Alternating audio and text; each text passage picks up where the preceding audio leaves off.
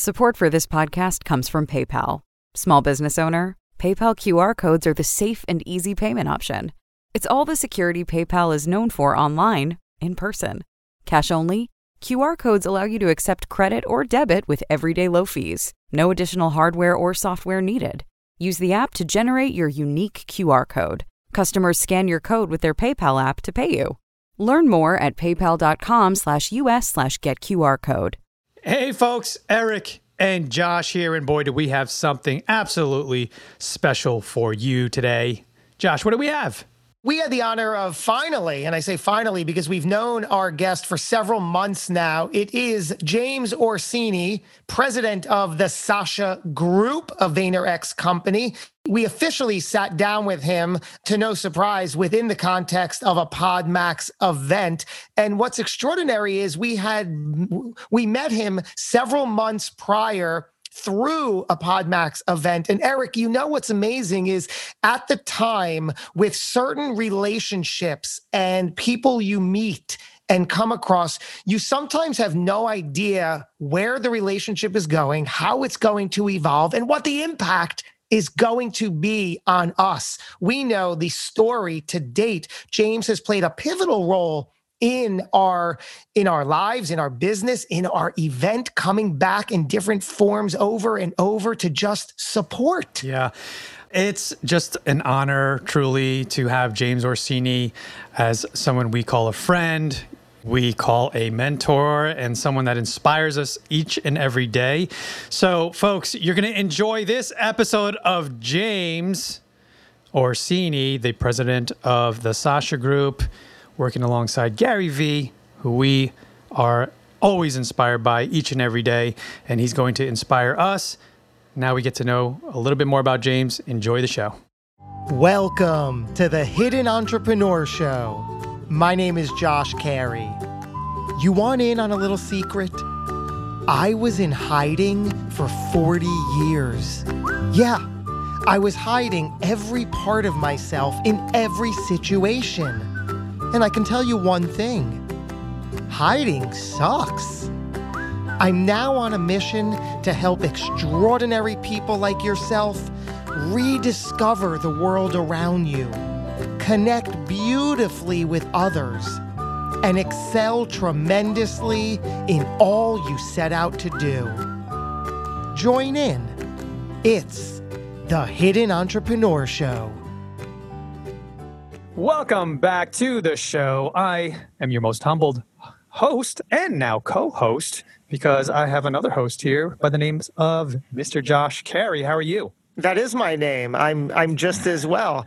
And we're sitting here with somebody we've now known for months, with an S at the end, who just keeps reappearing the more we dissect it back. And I know it all comes back to relationships and connections. And we've spoken about this even today, about the importance of, forget about your personal world, but in business and certainly the bigger picture of life, just who you know and how you grow and nurture those relationships. It's James Orsini. How you doing, James? It's great to be here, and make sure your audience realizes that you could certainly get more people than me to interview. I'm happy to be back, but you're so modest. I love the humbleness, right? I have to say, James, when you first came through as our keynote speaker at a previous PodMax event, I had no idea that a relationship would form and that, you know, it would continue to grow on many different levels. And now you're introducing us to Kathy and Matt and all these wonderful, amazing people. That's just continuous. And just wanted to thank you, you know, on the air and in public for all you do. Not just for us, but, you know, for business owners and the community as a whole. I appreciate that. And, you know, I have the best interests of the small entrepreneur in mind when, you know, making decisions like that. And, you know, the folks that I introduced you to, Matt Higgins and Kathy and a few others, my hope is that your audience found real value with the content that they shared on that day. Love it. What is the interest in the entrepreneur? Where does that come from? Has that been something you've been attracted to your whole life? You know, it was funny because people asked me, you know, were you an entrepreneur? And I said, look, I always had an entrepreneurial spirit, whether I was a kid, you know, selling tickets to see a puppet show that I would do for anti-drug campaigns, charge a quarter to watch me wear 2 socks and talk in a box, to when I was 12 or 13, putting together a small band. I did not play an instrument. I stood up on stage, fake strumming a guitar while others with talent played.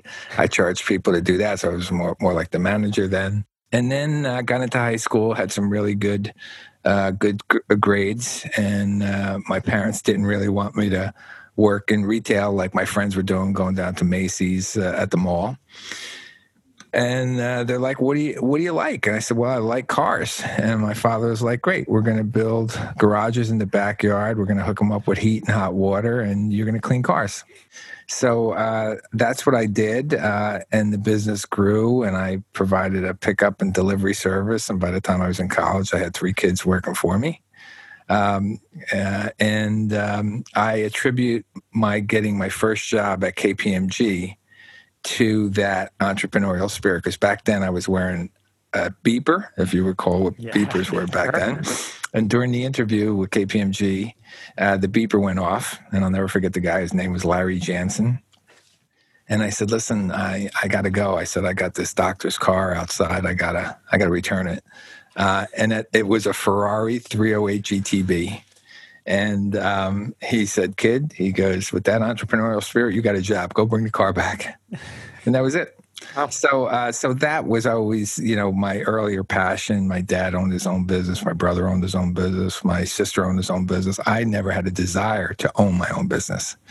And then I met Gary, who's, all about the entrepreneur. So now working for him, I got to sort of resurrect some early passions. And people ask me, are you an entrepreneur? I said, no, I'm an entrepreneur enabler. I do just have to ask about what stage did you meet Gary? Which Gary was he? Because we all know Gary today, but you met Gary prior to the Gary, quote unquote, today, right? Yeah. So I never knew Gary. I knew Gary's brother, AJ. Mm-hmm. I sat next to him at a Seton Hall University basketball game, probably a little over 10 years ago.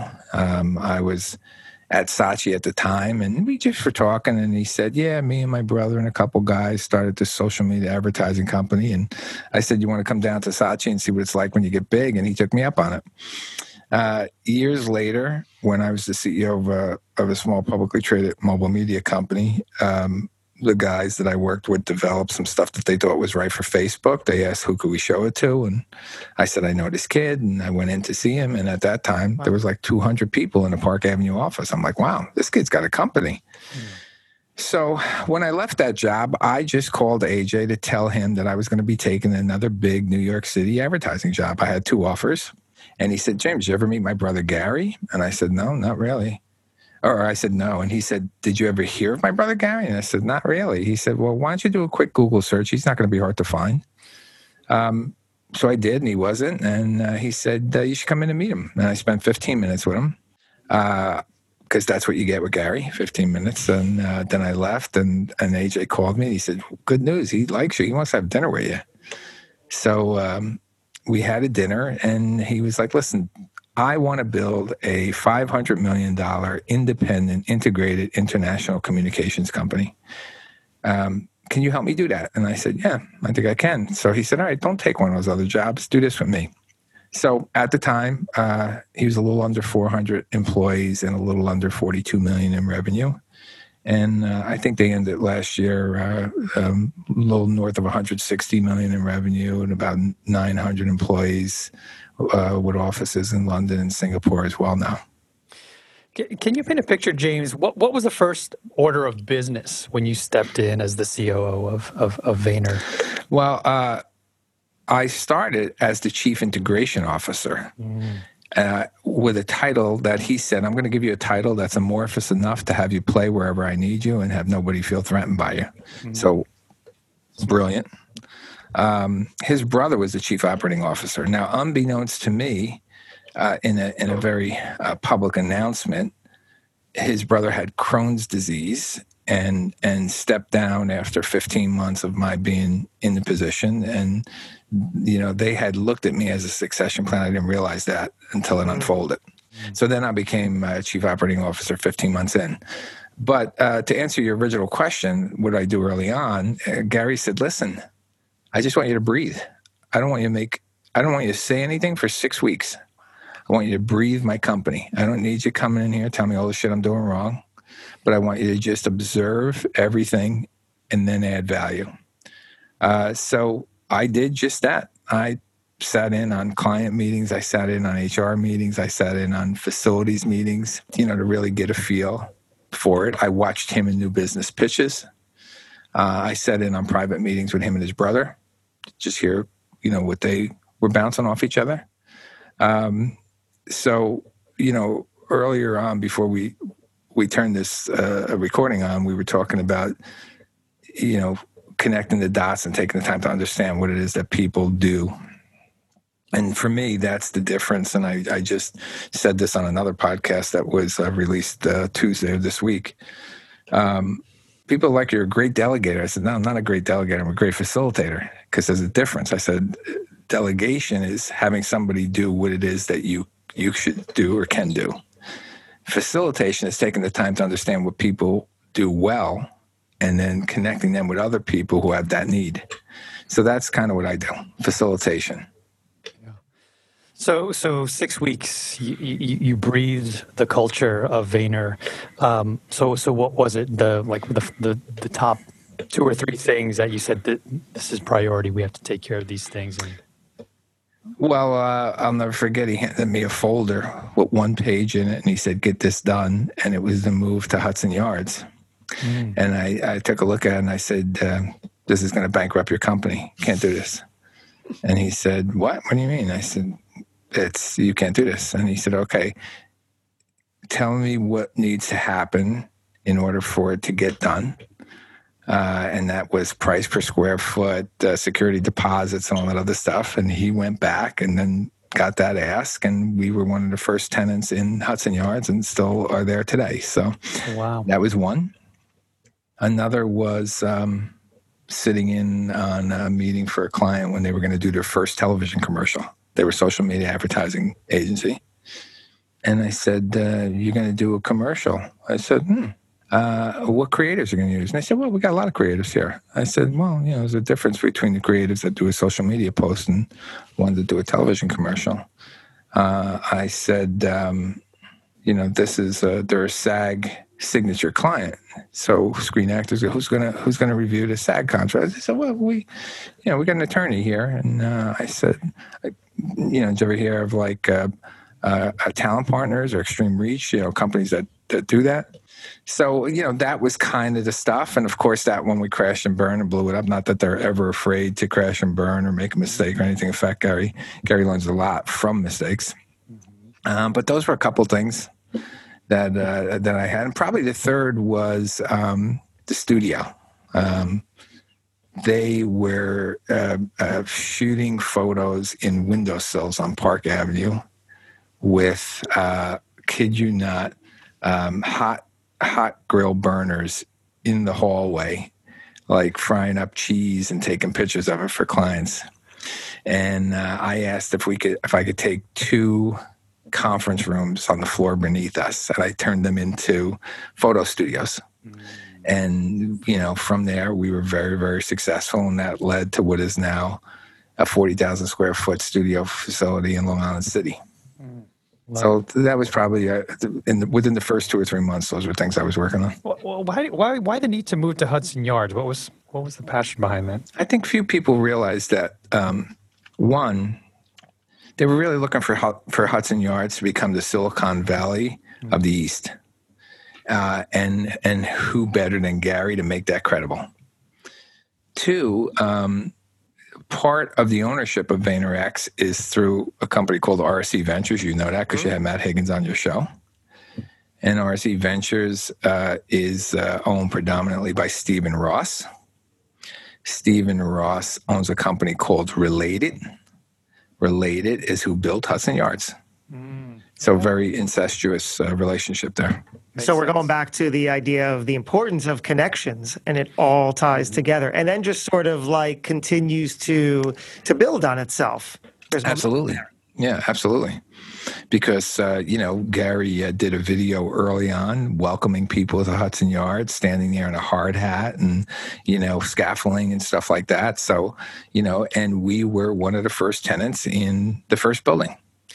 Whether it's through your work with Gary or through specifically what you do with the Sasha Group and the clients there and everything you guys stand for, how important is positioning in the circle that you play in? Well, positioning is very important because the most value comes when everybody feels like they're a winner at the table. It's not when one walks away the loser and one walks away the winner. We find value when everybody walks out of the room and feels like they've won. So very important in negotiation, very important in client agency relationships, very important in boss subsidiary, boss and staff relationships.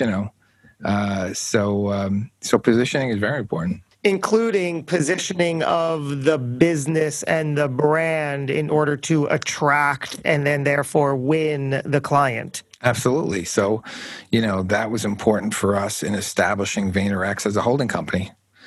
You asked what'd you do in the first 6 weeks. The first meeting that I arranged while there with somebody from the outside was a partner from PricewaterhouseCoopers to talk to Gary and AJ about a holding company structure. That was 6 years ago. The holding company wasn't birthed until, 3 or 4 years ago. So 2 years prior to it being birthed, I wanted them to understand that in order for you to be a $500 million integrated, independent, international communications company, you're going to have to be more than a social media advertising company. And we're going to need a structure like this, which originally didn't go well with them. They thought it was, I think the quote was, it's a stodgy old model, because they're, the Omnicoms and WPPs and Interpublics of this world use it. But it is the model to use when you're growing an empire like Gary is. So VaynerX became the holding company. And now you have these pieces. The Sasha Group is one under this VaynerX umbrella. I like that you use the word empire. Can a company, a brand, get to that level without a figure like Gary playing that part? Does every wannabe empire, in order to grow to that level, need somebody to step out and be that persona? Well, I always say anything with more than one head is a freak of nature.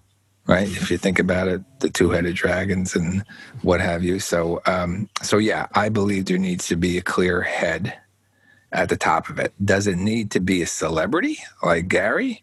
No, doesn't need to be that at all. It just needs to be somebody with the vision to take it forward. What does the Bible say? Without a vision, the people perish. Right. So same thing holds for a company. Definitely doesn't hurt when your founder has the characteristics of a celebrity. Absolutely. Because we talked about in the last thing, one text to his community brought 308,000 visitors to our website in 3 minutes, right? So it certainly doesn't hurt if done right. Right, so that celebrity status of an Oprah Winfrey, in which he does to OWN, and Martha Stewart, in which he does to her media empire, is a step in the right direction. Hey there, entrepreneurs. Eric Cabral here, founder of On Air Brands and host of the Entrepreneur Circle and Capital Hacking. I wanted to share something truly unique with you that we've created called Pod Max, which is an amazing opportunity to connect you with major podcasts to help you share your fascinating stories with their communities. This unique invitation-only event includes interviews with you on top-rated business podcasts all in one day. It also provides a unique networking opportunity with high-performance guests and thought leaders who are authors, coaches and consultants, investors, speakers, executives, you name it. These are the type of people that you need to be around. We also provide industry expert keynotes to hit our stage to share insights on podcasting, investing, marketing to help you take things to the next level. And the cool thing about PodMax is that it has a multimedia agency engine behind it with on-air brands to provide social media promotions before and after the event to share your brand new shows with your network. So hit the apply now button at podmax.co, and I hope to see you at the next PodMax event. James, I want to take the hot tub time machine a little bit back here and talk a little bit about your family dynamic growing up, and what was it like at the dinner table in the Orsini household? Yeah, so I come from a great, tight, loving family, but I was the youngest in the family by far. So I don't want to say I was a mistake, but I certainly was not planned. I had a sister 16, I had a sister 14, and I had a brother 10 when I was born. So what's it like growing up with three mothers is basically the question you should be asking, because that's pretty much what I had. As a result, I was always much more mature than any of my friends because I was always around all these adults every time, talking. So I dressed a little differently. I carried myself a little differently. I was going to have a backpack. I was going to have a briefcase. I was the first generation to complete college, and I did not take over what was my grandfather's business first, and then my father's business next, and now my brother's business. I worked one summer with my father, who was a plumber, and he was like, "Okay, great, you're going to go to school and you're going to take over the business," is what he said to my brother. Mm-hmm. So it was clear that I didn't have the skills in that area. But still tight with them today.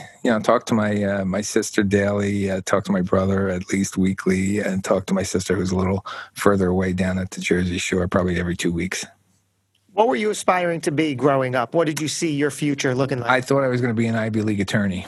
I was put on the wait list for Princeton. I was going to go to Princeton, I thought, and become an attorney. I got accepted to Lehigh, really thought I was going there. My daughter's there today as a sophomore, ironically. And I couldn't live in the dorms. I couldn't, it just wasn't who I was. I had great study habits at home, and I called my father up and I was like, I think I want to come home. And he's like, great. He said, come to Seton Hall University. You already have a scholarship to go there, and I'll buy you a new Trans Am. So that was it, man. I had the T-tops off, drove up the front gate, and I was forever a Seton Hall guy. Majored in accounting. Did an internship in junior year, was made an offer before my senior year. So, that's a pretty relaxing feeling, knowing you got a job after you graduate when you're just starting your senior year. And it took off from there. And then 15 years in the accounting arena, right? So KPMG. Then I was an analyst for the investment banking department at Goldman Sachs for a couple of years. And then got my foot into the marketing world, a finance director, controller, CFO. So that whole thing is 15 years, and then realized I don't think I want to be an accountant anymore. And I always kind of felt that I was a much better businessman than I ever was accountant. And that's when I made the pivot to operations. And it has certainly been my sweet spot. I certainly haven't forgotten all that I've learned. I am a New York State CPA. I've been an auditor, obviously. And that has made me a better operations and businessman. What was that segue like? Was there any to have that realization, like, oh my goodness, I don't want to be an accountant anymore? Was it tough? Well, I knew in my heart, because at the time I was at Interbrand, great branding company, in fact, one of the best in the world, and I was global CFO and overseeing 31 offices in 26 countries, and went to the global. Well, here's what happened. The global CEO put in a global chief operating officer in London. And I was the CFO in New York. And he said, James, good news. We got this guy who's going to be in London now. So he's going to focus on the operations and stuff like that. And you could just focus back on all the finance. And I'm like, yeah, I don't want to do that. So I said, you know what? I think I'm going to resign. And they were like, well, don't leave. Let's create a position for you. So they created, they had a guy who I'm still very friendly with. We use him at the Sasha Group. They had a guy in North America. He was the president of Interbrand North America. And they said, okay, we're going to port you over to that. We're going to create this new position as chief operating officer for North America. And together you guys are going to be the office of the CEO. And he'll work on the external client stuff, and you'll work on the internal stuff. And we were hugely successful. Within 18 months, we grew the revenue by 20%, grew the profits by 60%, picked up 4 margin points. Hugely successful. I love that idea that when they told you what was going to be, you're like, yeah, I don't think so. So certainly there's a very understated confidence to you today. Was that always there? It's gotten stronger, but I've always been confident. Not really cocky, but Sure. confident. I mean, I was successful early on. I mean, I was valedictorian in my grammar school. I graduated number 3 in my high school. I was summa cum laude from Seton Hall University. Okay. I mean, I was KPMG. I was Goldman Sachs. Think about Goldman Sachs as a non-Ivy League son of a plumber from Newark. Okay, understand that. Like, that's when they were hiring like Wharton and Penn MBAs, right? So yeah, I always had a little confidence, and it got stronger as I got better in business. It was probably my strongest when I was leaving as a CEO for Cedo Mobile, where I had an employment contract, and the board changed out. It was clear that, the board that hired me and the new board that was in place were two different. And I just wasn't worried. Like, I knew that I was going to land on my feet, and then obviously I did with Gary, and this has been, it's been a good ride for going on 6 years. It'll be 6 years in January that I'm with him. It's awesome. Something tells me the confidence also comes from the nickname Jimmy the Pencil. Can you talk a little bit about the origin behind that? Yeah, so Jimmy the Pencil is really twofold. It was given to me by a guy when I worked at Interbrand, but in my early days and why I was so willing to adapt it, I had a Clark Gable pencil-thin, shaved-down mustache that I would literally have to care for to get it down to this line of a pencil from the time I was 17 to probably the time I was 21. That combined with the fact that really I was, an accountant, right? I was and am an accountant. So, and back then we used pencils and ledger paper. I mean, it was pre-computer. So when Jimmy the Pencil was stuck, it was funny. And I'll tell you, I get a lot of traction for that handle in Twitter. There's a lot of people. I had one wacko from Chicago ask me, "Are you the real Jimmy the Pencil?" Apparently, there must have been some mob guy that was. Are you the real one? Yeah, I didn't even answer the guy. It was going down a dark path, and I didn't want to be a part of it. Let's talk about social media. So whether it's Twitter specifically or not, how do you use social for either personal or business? How does it work in your favor? So that's another great example of you're never too old to learn. Okay. Right. So when Gary offered me the position, I didn't say yes, initially, and I didn't say no, but I didn't say yes. And I met with some people that I worked with in the past, and they were like, "James, do you know who he is? He's kind of like Steve Jobs, a Zuckerberg kind of guy, And think about it, you have public relations, general market advertising, branding, mobile media. The only thing you're missing is social and digital. If you get that, you're kind of what everybody wants to be, like in the marketing space.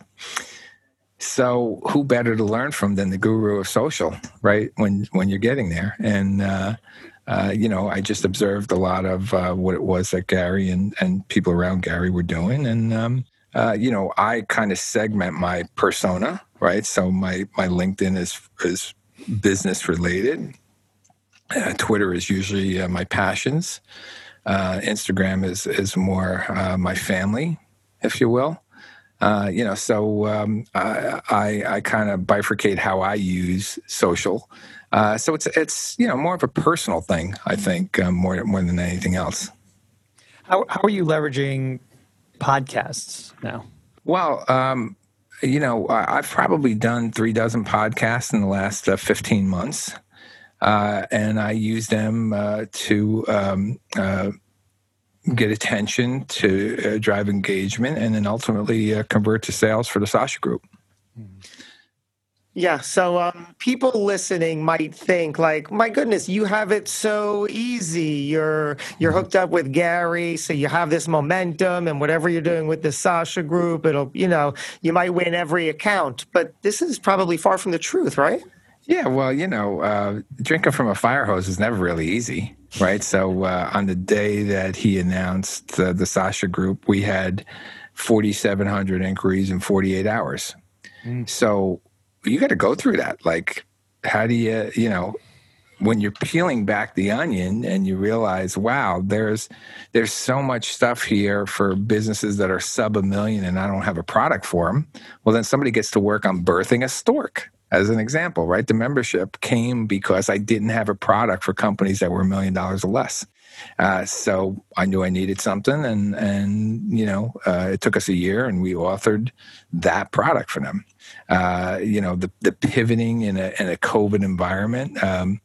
We're going to meet our financial objectives in 2020, despite the world virtually imploding for 3 to 6 months. Imagine. Somebody has to manage that. So, we're a healthy pipeline. But remember, I worked for some of the best brands in the world. Our phones always rang. My phone rang at Saatchi. My phone rang at Interbrand. My phone rang at Goldman Sachs. It rings at KPMG. I work for some of the best brands in the company, in the world. But initially, early on, nobody had heard of VaynerMedia. He wasn't credible in the advertising space. Fast forward to 2019, and he did 3 Super Bowl commercials. Now people know him, but back then, he was the social media guy. Well, you can't be $500 million being the social media guy. So, we had to be more than that. And he worked hard to do that, right? Whether it was acquiring companies like PureWow that now became the Gallery Media Group, or building a Vayner production studio in Long Island City, or spinning off a tech company from his media department called Tracer, starting a new company called the Sasha Group, acquiring a company and birthing Vayner Commerce. These are all offerings. But then he's got Vayner Speakers now. He's got Vayner Talent. These are all part of the VaynerX family. How do you guys manage the ideas? Because as a startup ourselves, and everything seems to always be on fire, including our brains and hair. How do you identify like what you can execute on? This is going to make us money. Since you have the CFO, in your DNA. How would you recommend people do that? I think that's what's kept me gainfully employed, because there is no shortage of ideas. There's a shortage of execution, right? So you need people who help you execute on those ideas and help you ferret them out. We use something called an Eisenhower matrix. I don't know if you've ever heard of it, but yeah, you could look it up. And it's sort of 4 quadrants and plots important and urgent, and then we get to plot 12 or 15 different ideas in different quadrants of the Eisenhower matrix. And that helps guide us as to what we need to do. So when Sasha was going to move from last year, a little under 10 million, to this year between 12 and 13 million, Gary was like, how are you going to do that? Well, there wasn't any client names per se that I could put to it, but we put together this Eisenhower matrix, and I said, this is the things that we're going to do. We're going to birth a subscription or membership offering, and you have that now in Stork. We're going to fix our e-commerce department, and he did by acquiring an e-commerce company that we could lean on. We're going to find new mentors, clients. We're going to increase our creative department. All these different dots that were on the matrix at various stages of importance and urgent. And in fact, one of the ones that were important but not urgent, which we will birth in the 4th quarter of this year, is the Sasha podcast. So there's a leader in my group that's putting the bank together now. She's already done 4 or 6 interviews, and we'll birth a podcast as well. How much do you think that mindset plays into anything that you do as a business? The Matrix mindset, the Eisenhower Matrix mindset, or No, mindset in general. How much does that, like one's mindset to get it right, does that play into success in what you do? yeah, absolutely. I mean, when I left Cedo Mobile as the CEO, I read a book called Consigliere: Ruling from the Shadows by a guy by the name of Richard Heitner. And it's about being a great number two. And when I read the book, I'm like, this is exactly who I am. I don't need to be a number one. I'm glad I was. There's not many who can say that they've been the CEO of a publicly traded company. I know what I don't want to be when I grow up. But I know, I'm like, man, maybe I would have been super successful number one if I had a number two like me behind you. So, that was it. So even when we birthed the Sasha Group, Gary was like, all right, so you'll be the CEO. I said, nah, you know what? I'll be the president. You be the CEO. You should be the CEO of the Sasha Group. You should be the CEO of VaynerMedia. But I'm cool. I can make all this stuff happen, as the president. So that's what we did. So critical, right? Because there would be no Jordan without Scottie Pippen. And Scottie Pippen and anyone who plays that type of role has to understand that is it. And the success on everything in the team resides on you and your role and the right butts in the right seats. So yeah. And remember, Gary has many Scottie Pippens aside and beside him to help scale him on multiple fronts, right? So there's somebody who scales him on the human resource front, or somebody who scales him on the media front, or somebody who scales him on the operations front, somebody who scales him on the finance front. So, the bigger your empire, the more people you need to help scale you. Yeah, we touched on this a little bit, James, but I wanted to see if we can help the tribe and the people who are listening. During this time when Sasha Group specifically was pivoting, what were some of the strategies you implemented? What are some of the ones that worked and maybe didn't work? We started with me saying to Gary, let me tell you what Sasha will not be. Sasha's not going to be a mini VaynerMedia. Sasha's not going to service trinkets and trash, meaning it's not like Vayner flushes the toilet and it winds up in the Sasha Group. A big client with a small budget is simply a cheap client. It's not a small business. So we really set it straight. I'd like to run it as a consultancy on the front end and an agency on the back end. And to his credit, he gave me he gave me a lot of creative liberty to do it differently. He stays very close to it, and it's his vision that I'm executing with strategy. But truth be told, look, I mean, I moved it out of the building. It wasn't and that was another decision, right? I said, okay, great. I got to move it out of Hudson Yards. He's like, why? I want to stay close to this thing. I said, can't service small clients from $1 billion building in Manhattan. I said, they're going to feel like they're getting ripped off coming up the elevator bank. So, we had some vacant space in Broadway. So we had used that. All those kind of things. And I think the biggest one was when I told him, and he's like, all right, so what do you need? And, we were talking about, all right, I'm going to take the education. I'll take the consulting. I'm going to take these leaders, and I want to take Chattanooga. And he's like, Chattanooga? Why do you want the Chattanooga office? And I said, because I feel like every time we go down there, we're selling sunglasses in Seattle and we should be selling umbrellas. And he said, what do you mean? I said, no, we're trying to sell big businesses, Ruby Tuesday, Georgia Pacific. And I said, it's like a little Silicon Valley down there. There's a lot of small businesses that could be serviced down there. So he's like, all right, well, you could take that too. And we did. So as a consultancy, it has a lot of senior leadership. It has eight vice presidents or above, which, for a company that size, that's only 55 people, to have 8 at that level is high. In fact, most did not think we were going to be able to make money with those kind of salaries and everything. But it runs differently than an agency.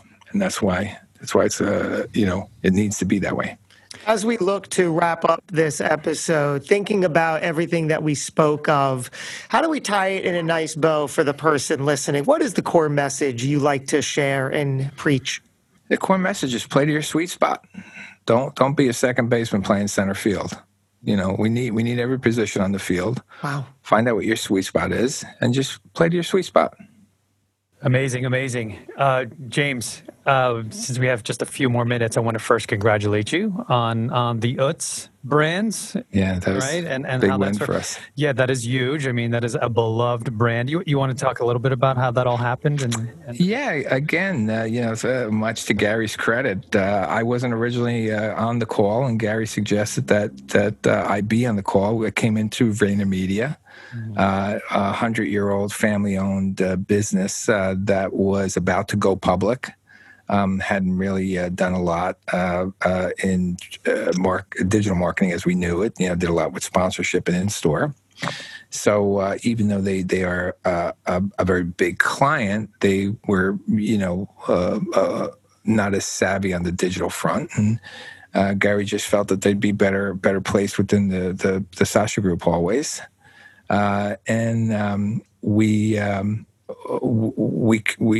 got a kindred spirit really, really fast.